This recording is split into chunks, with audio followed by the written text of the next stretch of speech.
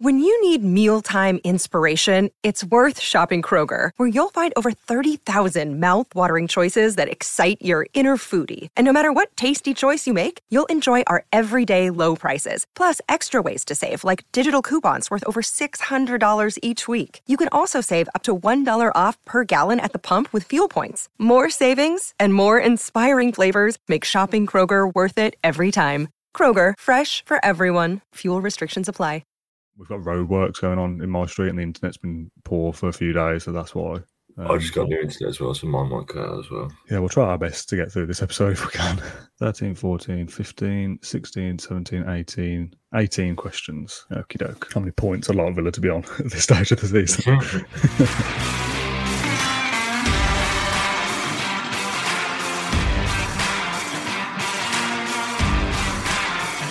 You are listening to Claret and Blue, an Aston Villa podcast brought to you by Birmingham Live. Hello, welcome back to the Claret and Blue podcast. My name is Dan Rowlands and I'm joined this morning bright and early by Patrick Rowe. Pat, it's been a while since you and me have done a show together. How are you? You okay? Yeah, I'm good. Yeah, it's been a while. I can't remember the last time I was on here.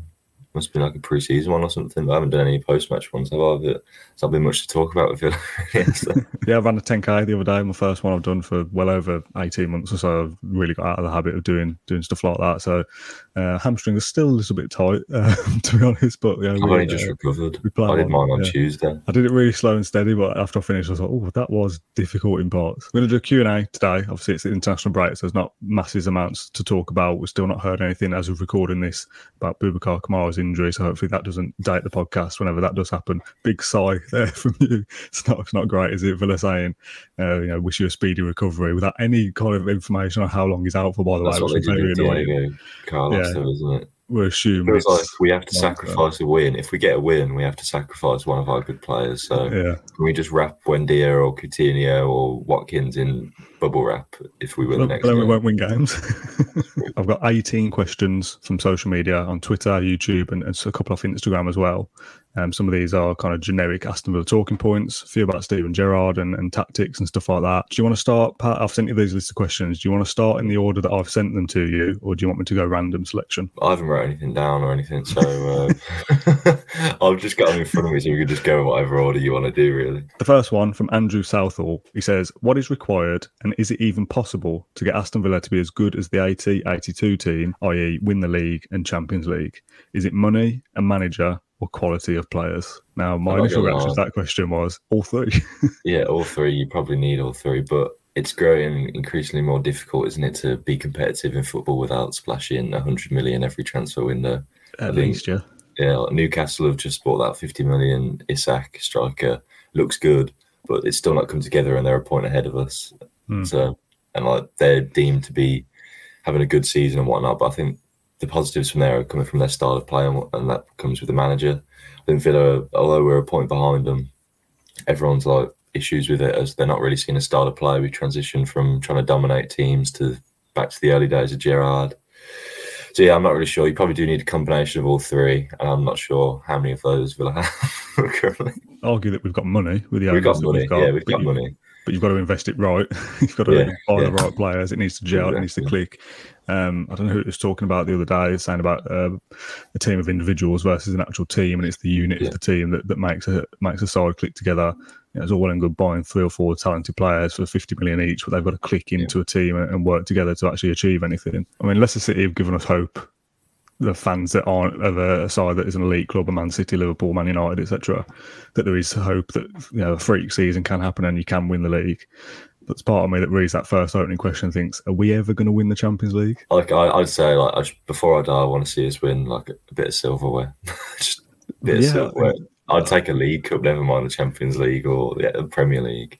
But yeah, in terms of the overall standard of football, I feel like there's just been a transition in the past few years. It's like Pep Guardiola's City and Liverpool trying to compete with them as well, where it's just a lot more top heavy, isn't it? And you get all this European Super League and whatnot, and it's just becoming more top heavy. So I think it's only going to get more difficult. And then you look at the teams around us improving.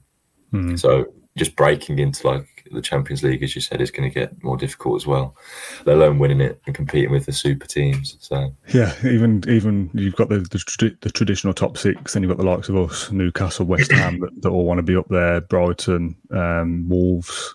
To even get into the top 8 feels like a difficult task at the moment. Never mind into European football, Champions League, and then you say once you get into it, you've got to compete and going all the way. It just sounds mental, doesn't it? The more we talk about it, the more I think we're never ever going to win the Champions League, or probably even get to it. Second question then from Blakey. This was on Instagram, I think. Favourite player so far this season? See, if I said Watkins, I'll just get rinsed by like anonymous football accounts. Just I don't want to say Watkins because he's been good, he's been solid, but obviously it's been difficult for him because I don't think we can pick him just because he's just had little to do because we just don't create anything. I think we're second bottom in terms of creation. My one would be Kamara. I just like watching him play football. It's a really nice thing to watch. I'm going to be absolutely devastated if he's got any form of devastating injury. Because I've got a friend who's a physio, and he's a Wolves fan, and they've got that Sasha, I don't know how to say his... The big tall striker, big tall striker, yeah. And he went down off the ball at half time, and he grimaced. Then he was like, "Oh, that doesn't look good." He said it from a mile away. He looked at the Diego Carlos one and was like, "That doesn't look good. It's like off the ball landing." And then he messaged me when Kamara. I hadn't even taken it in. I thought it was a clash of knees or something. And he messaged me and said that doesn't look good at all. So that's just brilliant. So in the same way that Villa tweet post saying speedy recovery, your mate saying that doesn't look good, that's also a translation for bad injury. We signed 2 Champions League quality players, and they both go down within the first 7 games, and then we're back to the same squad that finished 14th last season. It's so annoying. Yeah, I just can't get over it. But yeah, watching him play football was a joy to watch. If he is out for a prolonged amount of time now, he just looks Champions League quality. Get him on free transfer. Undoubtedly, we probably will have to sell him in the next 2 to 3 years if we don't progress. Boo, Pat Rowe. But we make a big profit. I think it'd be between 60 and 80 million pound player. If he kept going the way he was, he'd be my player of the season. But it's a tough selection. As you were talking there, I'm racking my brain through the other 12, 13, 14 players that have featured and thinking, oh, none of these really are standing out to me. So I've gone for Tyrone Mings as probably the second best performer of the season so far. I've done a few posts already, and I've seen others say the same of him, kind of back to his best and winning 100% of his duels and all those kind of things at the weekend. I've always liked Mings. I like to see him kind of fight back against the critics and stuff, which there's been a lot of them. Yeah, he's been deserved as well at times as well. Some of it, the criticism I've hit him, so for him to come back and start the season well when he was probably going to be displaced by Diego Carlos in the first place. And obviously now he's back in the side because of that injury anyway. But him playing well is good for Aston Villa and good for him personally as well. So that question, we've not started this podcast the best, have we really? We probably should have gone random. We've gone depressing over we'll never win a trophy, and then we can't even pick a favourite player. The third question is from James Child. He says, if you were to sign a new player in each position, so 1 defender, 1 midfielder and 1 forward, who would your players be? Now, I sent you these questions in advance of this podcast this morning in the hope that you might have done a bit of prep. You said at the start you hadn't written anything down, but have you got 3 names for me? How do we want to take this? Should we do realistic? And in my head, I went realistic because no one wants to hear me say that I want Haaland to be wearing Clare and Blue. So I went with Diallo at the back to pair with Carlos in the long run, just like 2 physical centre-backs, comfortable in possession. Gerrard wants to develop this play. He's playing out from the back. That's probably a good way to start. And then I wanted Mateus Nunes in midfield before Wolves got him, or Enzo Fernandez or someone like that. Yeah, I'd imagine he'll be there for a season or 2 and he'll be off to somewhere like Liverpool. Yeah, dream one would be Jude Bellingham. Come on, Jude. Come back to Birmingham, please. I don't know where I'd go this direction. I think when we first got promoted, there was rumours of us getting linked to like Rafael Leao. I don't know how to say his name. The AC Milan guy that's been linked with Chelsea. I think he's now like worth like 80 million. But that would be like a dream transfer. I think he can play up front or out wide. But then I didn't know where to go with an actual out-and-out striker. Ones we'd linked to, we've been never really like set the world alight. Really, in my opinion, they've had someone who's like Suarez, Raul Thomas. I thought they just have all the same problems that the current strikers at Villa have. We all talk about this 20-goal a season striker, pretty like elusive in the Premier League. But Danny Ings has done it, and we just can't supply him, and we can't supply Watkins because we can't create for him. So I think you could put a lot of people up front and they'd have the same issues, to be honest. Yeah, the three names I went for, and I went for the route of fancy, not to the extremes of a Haaland and a Jude Bellingham, but players that probably will never sign for Villa, but it'd be nice. I went Kilman for the centre half, from another Wolves pick. I think he's 25. I don't think it would ever happen. I think he'll get a move outside of Wolves at some point, but I don't think it'll be us. Tielemans as the midfielder, someone who is obviously linked away from Leicester a lot in the summer just gone, and will be available in January and then on free in the summer if he doesn't agree with anyone in January. And then striker, I certainly don't see this happening. It would absolutely have to break the bank. Tammy Abraham, the return, bring him back, bring home Tammy, etc., etc. But you were right with what you just said before we revealed our names. It's the service behind the strikers that is the problem. Like you said, you could put Ronaldo or Messi up front in that team, and if you've got John McGinn and Ramsey behind them supplying them with absolutely nothing, no disrespect to those two, but it's clearly not working.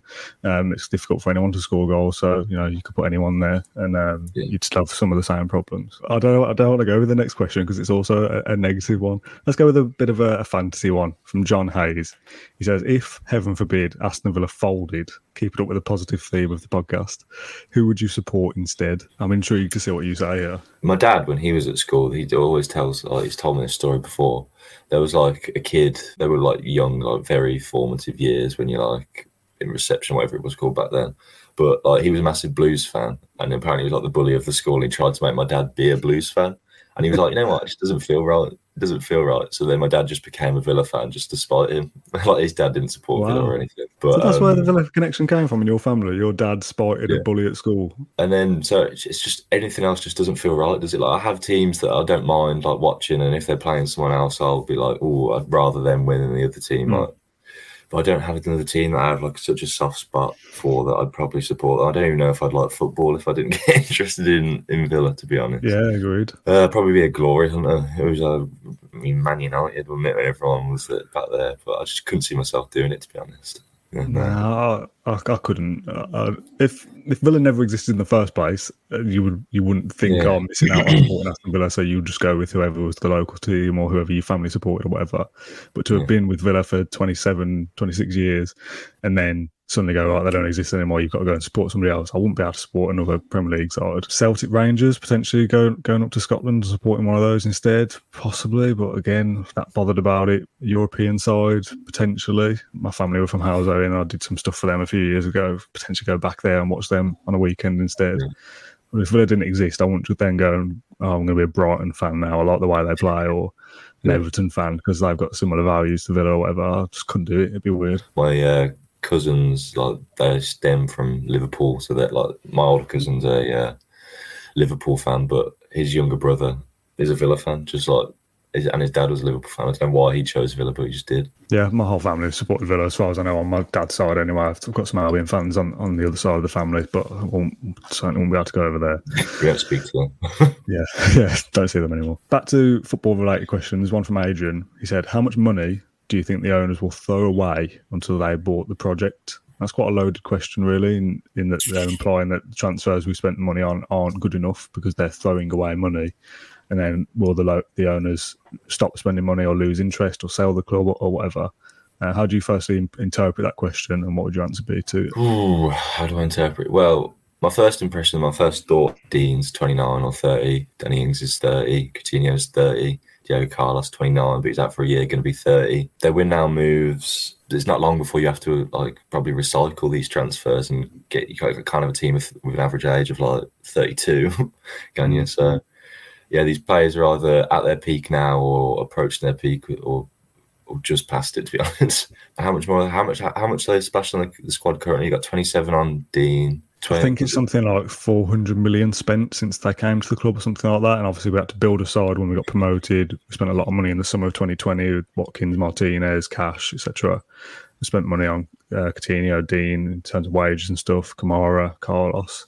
I'm sure I don't know whether the figures are correct because transfers are always overinflated, but even say 300 million as a massive kind of going underneath is still a hell of a lot of money. And for what? What have they got for that investment? A side that is now in the Premier League and should still be in the Premier League for the foreseeable and not be at risk of going down again, which isn't as easy as just saying, oh yeah, Villa won't be relegated because they're too good for that. Because look at somebody like Leicester sat rock bottom, and West Ham have struggled, and Everton. These sides should be good enough to stay up and can still find themselves in trouble. So yeah, they've got to start seeing something, whether that's silverware or top 10 finishes, European qualification, to see progress and keep investing money year on year.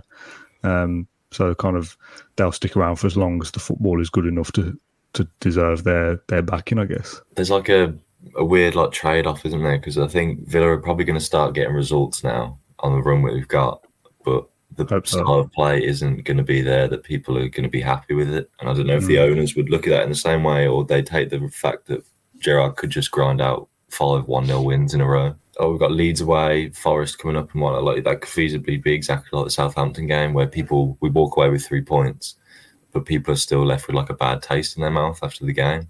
And it's like, yeah, we won, but how long can we keep this up for?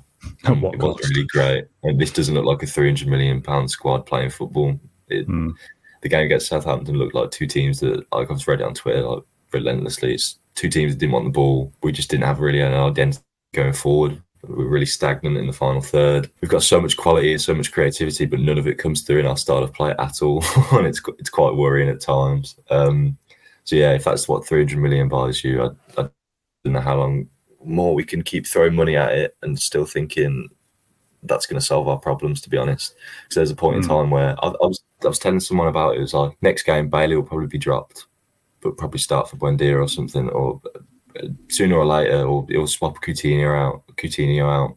Sooner or later, you're going to have to give one of these players an extended run in the team to just like gain some momentum, gain some form. But I'm not, because it's never working and we're never clicking in the final third.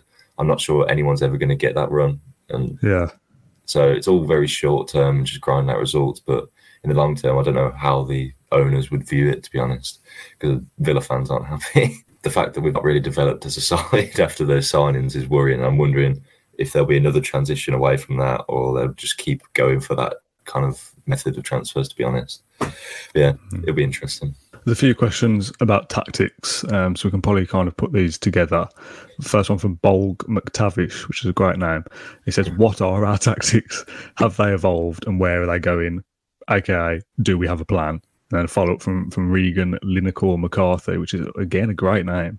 Will Steven Gerrard's tactics change in the foreseeable? So first of all, what are our tactics? And if they aren't good enough, will Steven Gerrard change them, do you think? I'm actually resting my laptop right now on the book of Steven Gerrard's tactics, which I haven't read yet, which I probably should have. But it felt like when he first came in, you were just going to be met by like 3 banks of a narrow formation. You had that narrow front 3, forcing the ball out wide to the fullbacks, and then McGinn and Ramsey would go pressure the fullbacks and try and force like a turnover of possession in their half of the pitch. It looked solid. Everyone was working really well in like for the whole system, the shape. We looked defensively solid, didn't we, against Palace, Brighton. We could have got a result against City if Carney had buried that chance. Liverpool, we were undone by a penalty decision. All those games are kind of the early days from the Gerrard era for me that I remember. Like Gerrard said, he might have been guilty of like trying to do too much too soon, or whatever it was in that interview after Southampton. It seemed like he wanted to progress the team into a more, I think we were averaging like 63% possession. He wanted to progress the team into a more like dominant side and like model it on Liverpool or City, the bigger sides in the league. And it just didn't go to plan, didn't it? It felt like we sacrificed all our shape for the sake of trying to. I think he tries to create triangles in the final third with like Ramsey, the fullbacks, and one of the inside forwards, and it just leads to us having no midfield, doesn't it? Like the gaps against Bournemouth, Crystal Palace were just ridiculous. So he's probably had to bite the bullet there and sacrifice it. But I'm not sure where he goes from here, to be honest. I think he's going to persist with his 4-3-3 that's quite narrow. Everyone's calling out for a 4-2-3-1, but I don't know if that goes out the window now, if Kamara's injured, or if you play Dendoncker and Louise. I don't know where he goes from it. I can't see a change of formation that dramatic. I think he'll just stick at it, and if he's getting 1-0 wins, he'll just go, I'm winning. So Is that good? Is that good enough for you as a fan? Do you take that? Are you happy if we win, but you don't? I'm not gonna lie. It's the win ugly thing, isn't it? If you're winning and you're not playing well, does it really matter? I mean, Villa winning on Friday did really improve my weekend. Like, it did put me in a good mood. Like, I couldn't find it in myself to be like, well, that was shocking. That was a terrible game of football. It was a terrible game of football, but yeah, it was pretty drab, but we won. We got 3 points. We're like up the table. I was just happy for that. But long term, that isn't sustainable. Yeah, exactly. Because if you're playing poorly, you don't keep winning. At some point, you play poorly and lose. But that Southampton game in isolation, we played better than that and lost or drawn a game. So to get over the line and win and get a much needed 3 points is kind of a good short termism thing at the moment. But you won't be able to keep that up if you're playing poorly. You don't win games consistently. Yeah, exactly. I'll come back to the Spurs game at Villa Park last season. I thought that was one of the best halves of football we played under Gerrard in the first half. Yeah. Coutinho looked on fire. We lost 4-0. But yeah, that was nice football to watch at times, and it could have been a very different result, and Spurs got quite lucky, I thought. But yeah, it's that trade-off, isn't it? I think, obviously, it's a results-based industry, isn't it? So Gerrard would rather grind out the 1-0s, and Villa fans would rather win than not. But as you say, is it sustainable for the club to play this mind-numbing football at times for the foreseeable future? Because it is mind-numbing. There's no movement in the final third. When I was watching Southampton, Dean would get the ball, or Bailey would get the ball, or whoever was out wide. There'd be 3 players approaching them, of Southampton players, closing them down.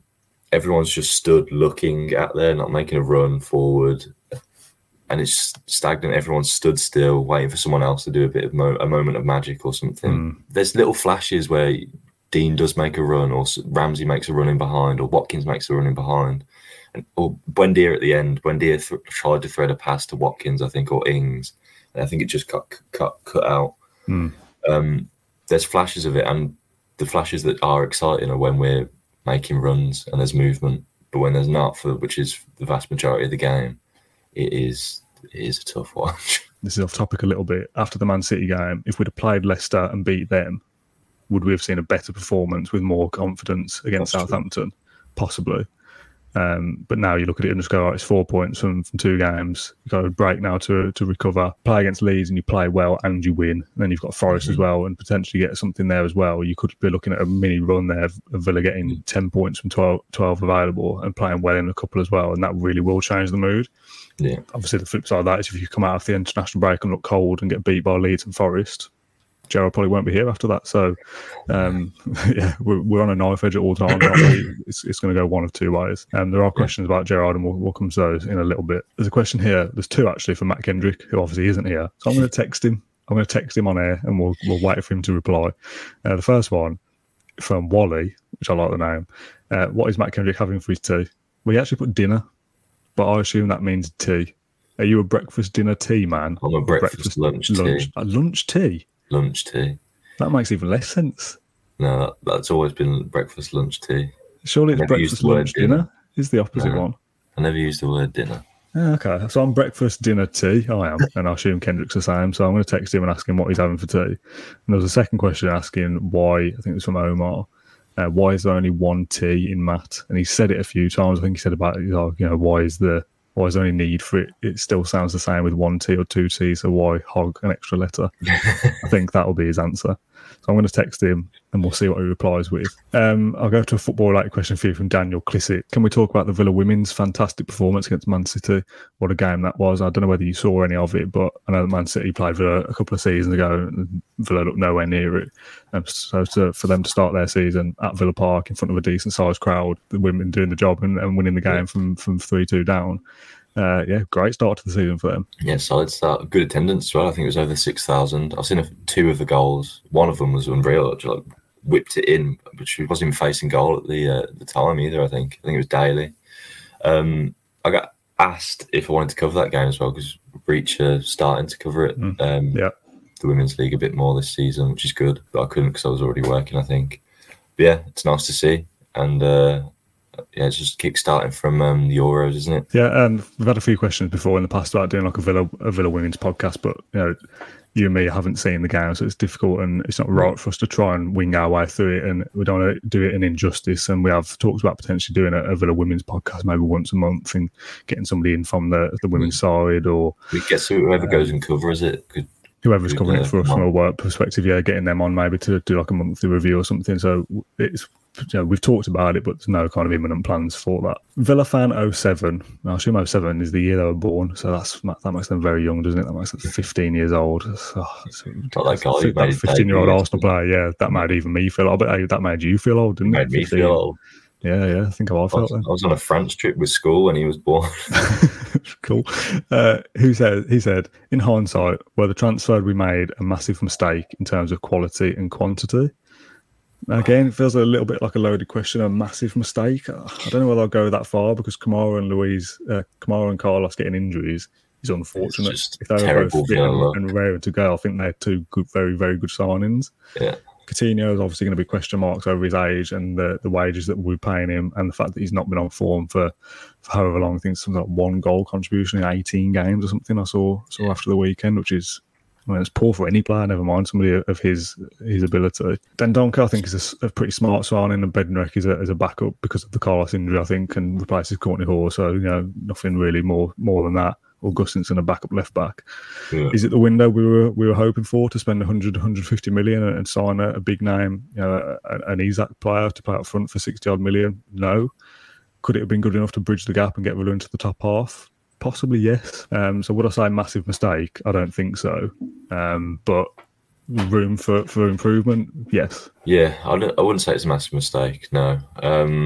As you say, the vast majority, apart from Kamara and Carlos, the others were just like squad depth, just putting out fires, weren't they? We might have to see a lot more of Dendoncker now if Kamara is down.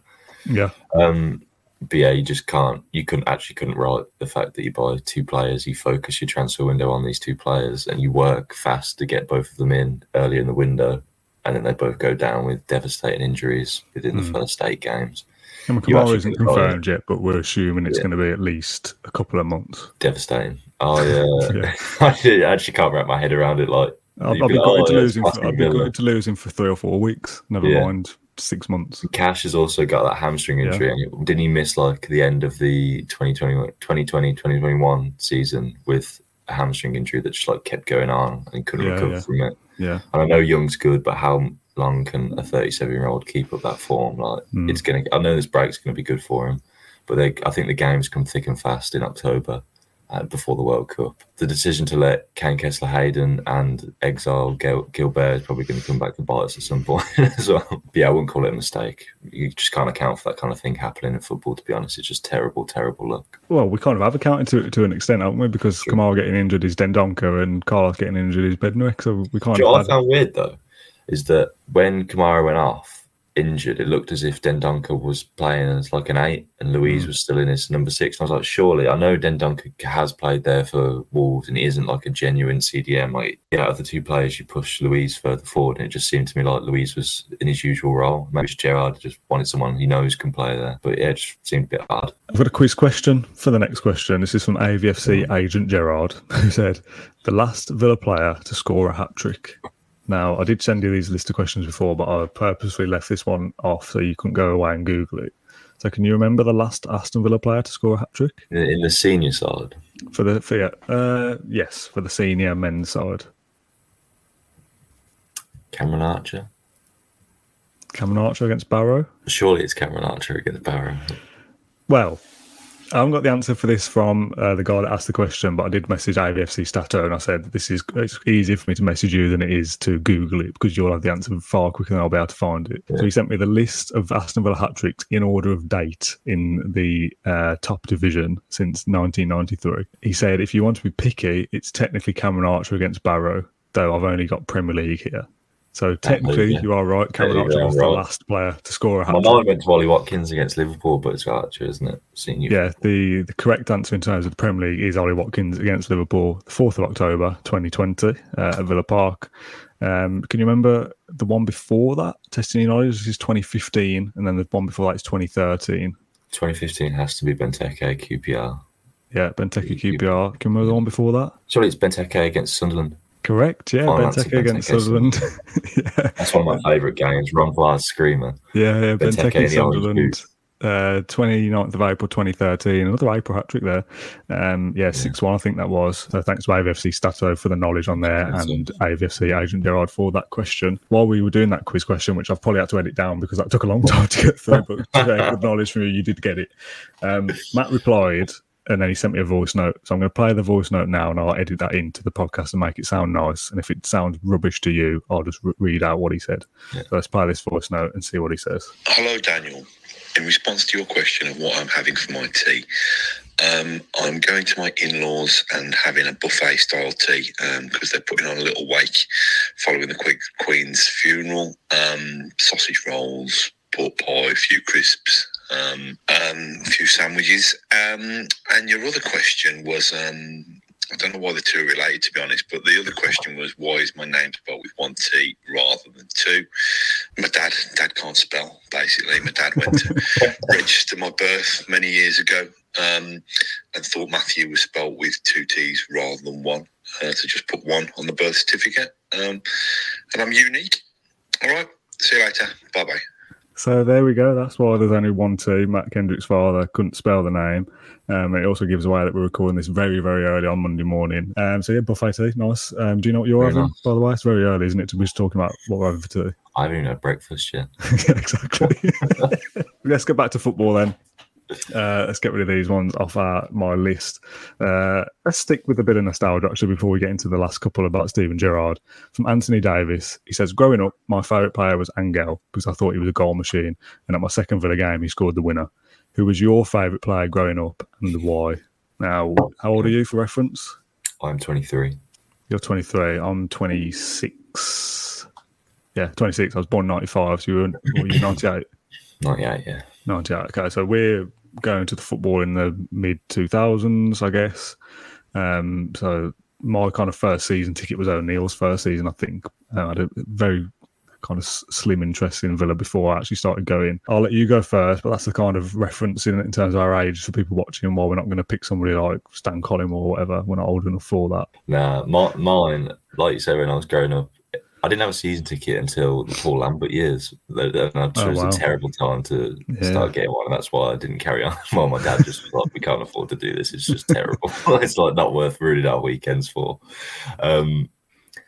But yeah, like, I always thought it was great going to Villa. I'd go to Villa a lot. I just wouldn't have a season ticket. I think my first game was an FA Cup game against Burnley, and Kevin Phillips scored. I think we had a goal disallowed as well, but I just thought it was great. I just thought it was the best place in the world. Went from there. My first shirt I got, well, not my first shirt, my first name I had on the shirt was Barros, and then he literally left a few like, weeks after. And my dad, I think my dad went and bought it when O'Neill came in, and then he went to it, and he watched the car drive past and came back with it and had Barros on the end. And then I refused to go to the Villa in it, so we tried to hairdry his name off, get a hairdryer on it. And I was like, I'm not going if his name's on there. I hate him. Love that. But I quickly, warmed to John Carew, but he wasn't my favourite. My favourite was Agbal Lahore. I just thought he was great. I loved how fast he was. I loved the number 11. And he'd always be on my shirt on those. I think it was the away kit with the blue pinstripes with 32 red on. I got his name on that one. His Nike Mercurial boots as well. He used to wear lime green. I just thought it was great. Yeah.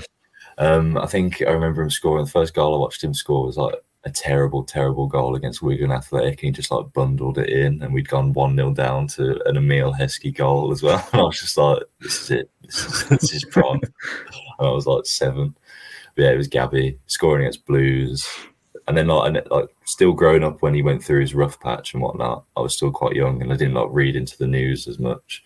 I just never understood why anyone disliked him, but you start to read a bit more about it now, but I still have a soft spot for him. Gabby's a good shout. We're similar-ish in age. When I started going would have been around that O'Neill time as well, like I just said. So Gabby, Ashley Young, another one, absolutely love. John Carew, Barry, Milner, had real soft spots for. But going back a little bit earlier than that, Larson and Mellberg were the two playing together, big headers. didn't play a lot of football when I was a kid, but always liked going in for a tackle and going up for big headers and stuff with me big fat head. So Larsson powering up from the centre, from the halfway line, knocking back every goal kick and stuff, winning every header. Headers from corners and stuff as well. Yeah, always at the back, rock solid. Mellberg as well, great player. Obviously scoring goals, great beard as well. Yeah, so jealous of the beard. I love Mel. We tried to get Mellberg on the podcast at some point, but he didn't fancy it. So yeah, Larsson would be my pick. That goal against Ajax. I don't know what year that was in the was that Europa League? Yeah, Europa League. Yeah. That would have been 2007, 8, something like that. Yeah. Great memories. So Larsson or Mellberg for me. I'll go. Special mention to Marlon Harewood. Really? No reason to like whatsoever, but just did really like Marlon Harewood. Yeah. Feed the hair and he will score. Will he? Maybe. 1 in 10. We'll go one kind of podcasty related question before we finish with the Gerrard chat. So if anyone's tuning into this for Gerrard questions, thanks for sticking to the end for it. These were kind of semi-random order. From Shimmy Recordings, who said, can you host a fan phone-in podcast in the future? It'd be a great way to interact with your subscribers and have good debates. This is probably a question for me more so rather than you. This kind of twofold the answers to this question. Logistically, difficult to get people recording at the same time. Is one part to it. Obviously, we've done a Q&A here asking for questions on different social media channels. We've narrowed it down to 15, 20 questions, whatever it was, and we can kind of do that in our own time and get people's questions together.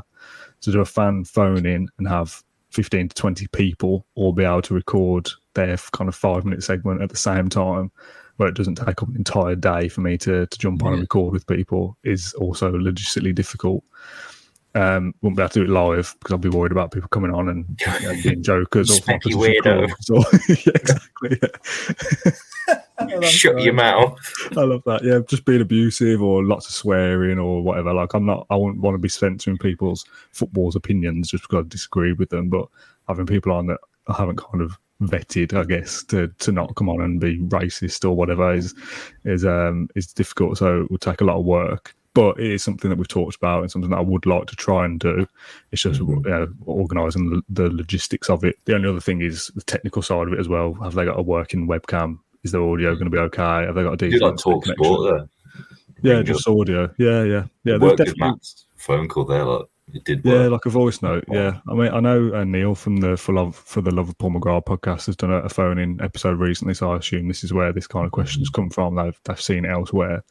So something we've definitely spoken about before, and we will try and do it at some stage. It would be nice to do it with cameras and stuff and get, you can put like 8 people on these StreamYard chats. So to get people on at the same time would be good as well and have them chat amongst each other.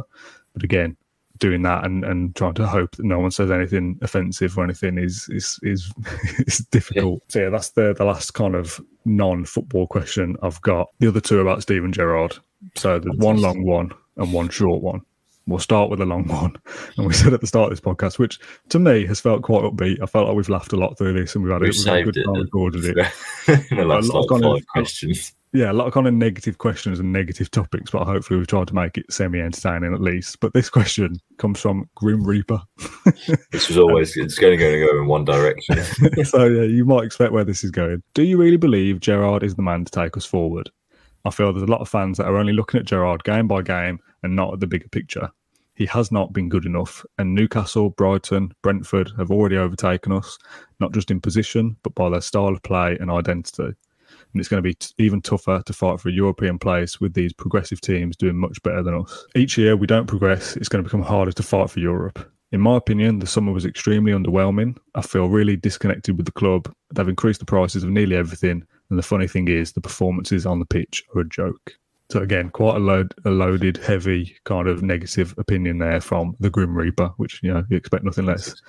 But a lot of things in there, in an alternative universe, that's a comment I've probably written to a podcast somewhere. Yeah. Maybe not that extreme, so I don't agree with everything there, but I've spoken before about that feeling, that disconnect with the club when things aren't going right and just feeling all kind of down and negative about it all. So, I don't want to kind of poo-poo the opinion completely.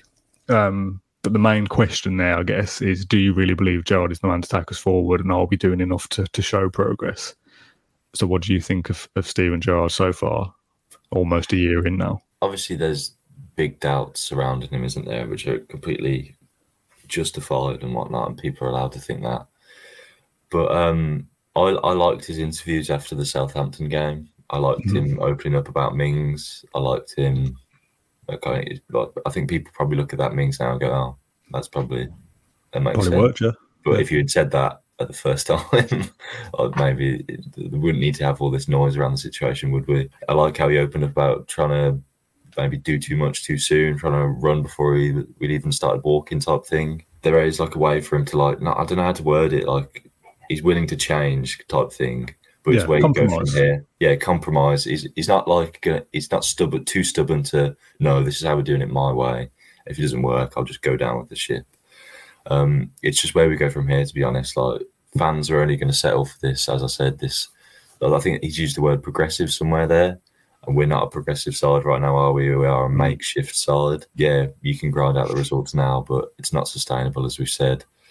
So the next bit for me is quite a big deal. What he does now, how he works with the team, how he develops this and moves on from this, because you can't just switch back. Like, okay, we've had a few results. Now we're going to go back to Gavin 60% possession, doing nothing with it, 0.3 XG or whatever it was, and just be in this endless loop of get a few results because we sit back and counter teams, and lock the door, and then try and be more expansive and get absolutely blown to smithereens. I understand the feeling disconnected from the club, but I did enjoy the win the other day. I did feel connected with the club again. Like watching JJ tap that in, I loved it. I loved the celebrations. I loved Mings the whole game, the passion. It was all there for me.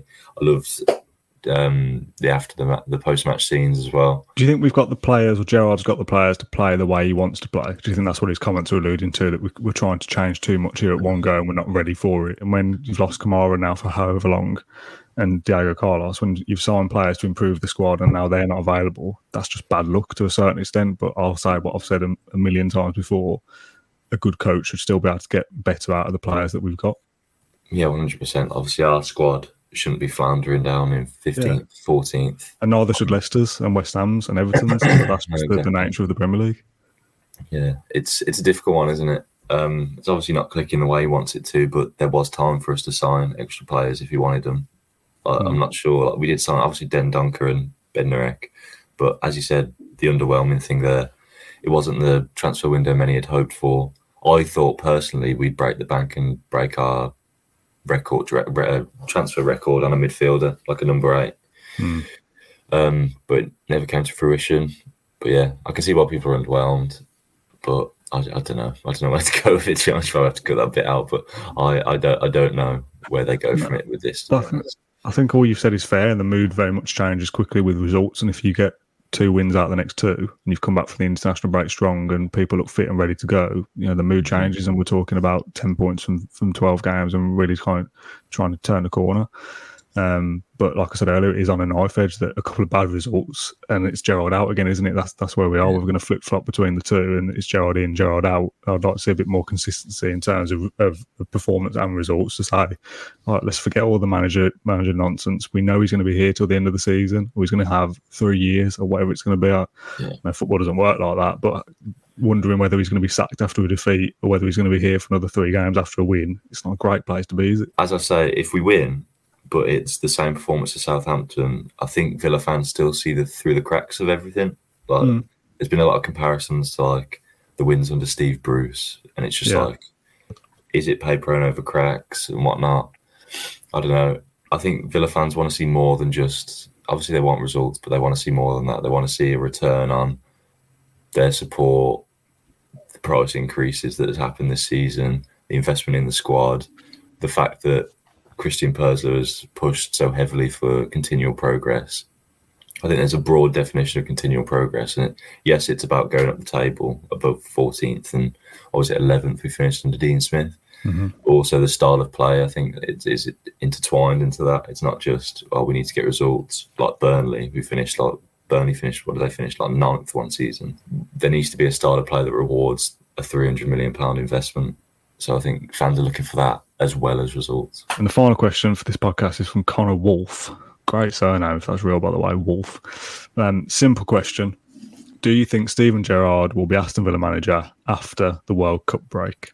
No, because he's going to be England manager after Gareth Southgate gets sacked. Oh, God. Yeah, I do. I think we'll continue to grind out results. Probably won't be pretty, but I do think he'll be the manager, yeah. It's only, what? When do we break up for the World Cup? November? Is it end of November? End of November, yeah. Yeah, so there's an international break. That gets you October. There's good fixtures in October, and I think that gets enough credit in the bank to get past the World Cup, unless it goes terribly wrong. I think if we'd have lost against Man City and not beaten Southampton, I think there would have been every possibility he would have been sacked in this international break, and this podcast could have been the Gerrard has been sacked podcast. Yeah. Whereas now it's a Q&A because we've kind of done okay and we've got something else to talk about instead. Yeah. So I think he's earned the right to still be here in charge after the World Cup, after the last couple of games we've had. 1, 2, 3, 4, 5, 6, 7, 8 league games between now and the World Cup break. So there's 24 points available. How many points do you think we need to get to have considered it be worthy of still being here? Like you said, if it's a disaster and we get 6 points from 24 or 4 points from 24, something ridiculous like that, we were one of the 8. And yeah, I think it's right that he'll be sacked by then. Yeah. I think there's enough good games there. Leeds, Forest, Fulham, Brentford, Newcastle, even to a certain extent, Brighton. We'll see how their new manager gets on. That there should be 4 wins there out of 8. Well, they're defining games, aren't they? This is the period to save his job, effectively. They're defining games because they're teams you need to be finishing above if you're going to tick the box of continual progress. So you've got to get double figures minimum from those games in terms of the points. And I wouldn't say you have to win every single one because that's just like, that's not how football works in the Premier League, especially. Like shock results happen, and wouldn't even be a shock if you lost any of those. Obviously, they're all good, solid teams. No one knows how Brighton are going to be after Potter's left. Probably the same, probably better. Newcastle have been fairly underwhelming, but their style of play is, as I've said, it's quite impressive at times. It just hasn't come together, but as we know, it always comes together when people play Villa. It'll be the game. It all comes together for them. Forest, that is a must-win. Like you have to beat Forest. They are there for the taking at the minute. Like they're defensively, they're quite bad. It's just not working for them. There's only 3 home games in that period, which concerns me a little bit. There's a lot of away games to go there. Obviously, Leeds and Forest are both away next. Yeah, I always get stressed out when we're on TV as well because they're not Saturday games because we don't have a Saturday 3 p.m. kickoff until like January, do we? Yeah, at home. I always get quite stressed out when we're on TV. It's our first game back to Liverpool on Boxing Day as well. Yeah, that's a 3 o'clock kick-off at Villa Park as it stands, but I don't know whether that will get changed. Yeah, Liverpool, Tottenham, Wolves are the 3 after the break. I think to answer the question, it's a simple question, so there's a simple answer. Do you think Gerrard will be here after the World Cup? I think the answer is yes. I think if he is here after the World Cup, he'll probably be here for the remainder of the season, unless the back half of the season is an absolute disaster. But I think you've got to get 4 wins at least out of the next 8 Premier League games before the World Cup. And if you chuck in a couple of draws there, you've got Chelsea at Villa Park, Man United at Villa Park, you've got the Cup game as well, which again it's Man United, but I would like to see us progress in that as well because I want to see us go all the way in the trophy competition. I think there should be enough credit in the bank to say, right, you've earned the right to still be Aston Villa manager. If you've won 2 games out of 8 and lost the others, then we'll probably be talking about Steven Gerrard being sacked at Christmas, but we'll talk about that if and when it happens. I think that's all the questions I got noted down. So thanks to everyone who contributed and led the discussion for this podcast. The final comment I had was from a Twitter DM from Darren Lashford, who said, "Hi, I just wanted to say I think your podcasts are great. My missus has got to the point now where she's fed up of hearing your voice because she's always in the car when I play the Villa podcast. Keep it up and good luck." So I just want to apologise to, was it Darren? Yeah, Darren's missus, who's probably been sat in the car for the last hour thinking, when is this rubbish going to end? Apologies for our dull voices droning on. But hopefully the rest of you enjoyed this Claret and Blue podcast. Pat, thank you very much for the hour of your time this Monday morning. For those that are watching this afterwards, get involved, answer your questions. Give your answers to these questions as well in the comment section on YouTube below, and I'll read through those as always. We might be back with another podcast later in the week, but if not, it'll be next week looking ahead to the Leeds game. Thank you very much for watching the show. Thanks, Pat, for your time as always, and we'll see you again soon. Thank you for listening to Claret and Blue, an Aston Villa podcast. If you enjoyed today's episode, then please do let us know. We love hearing your feedback. We'll be back soon with another episode, but until then, up the Villa.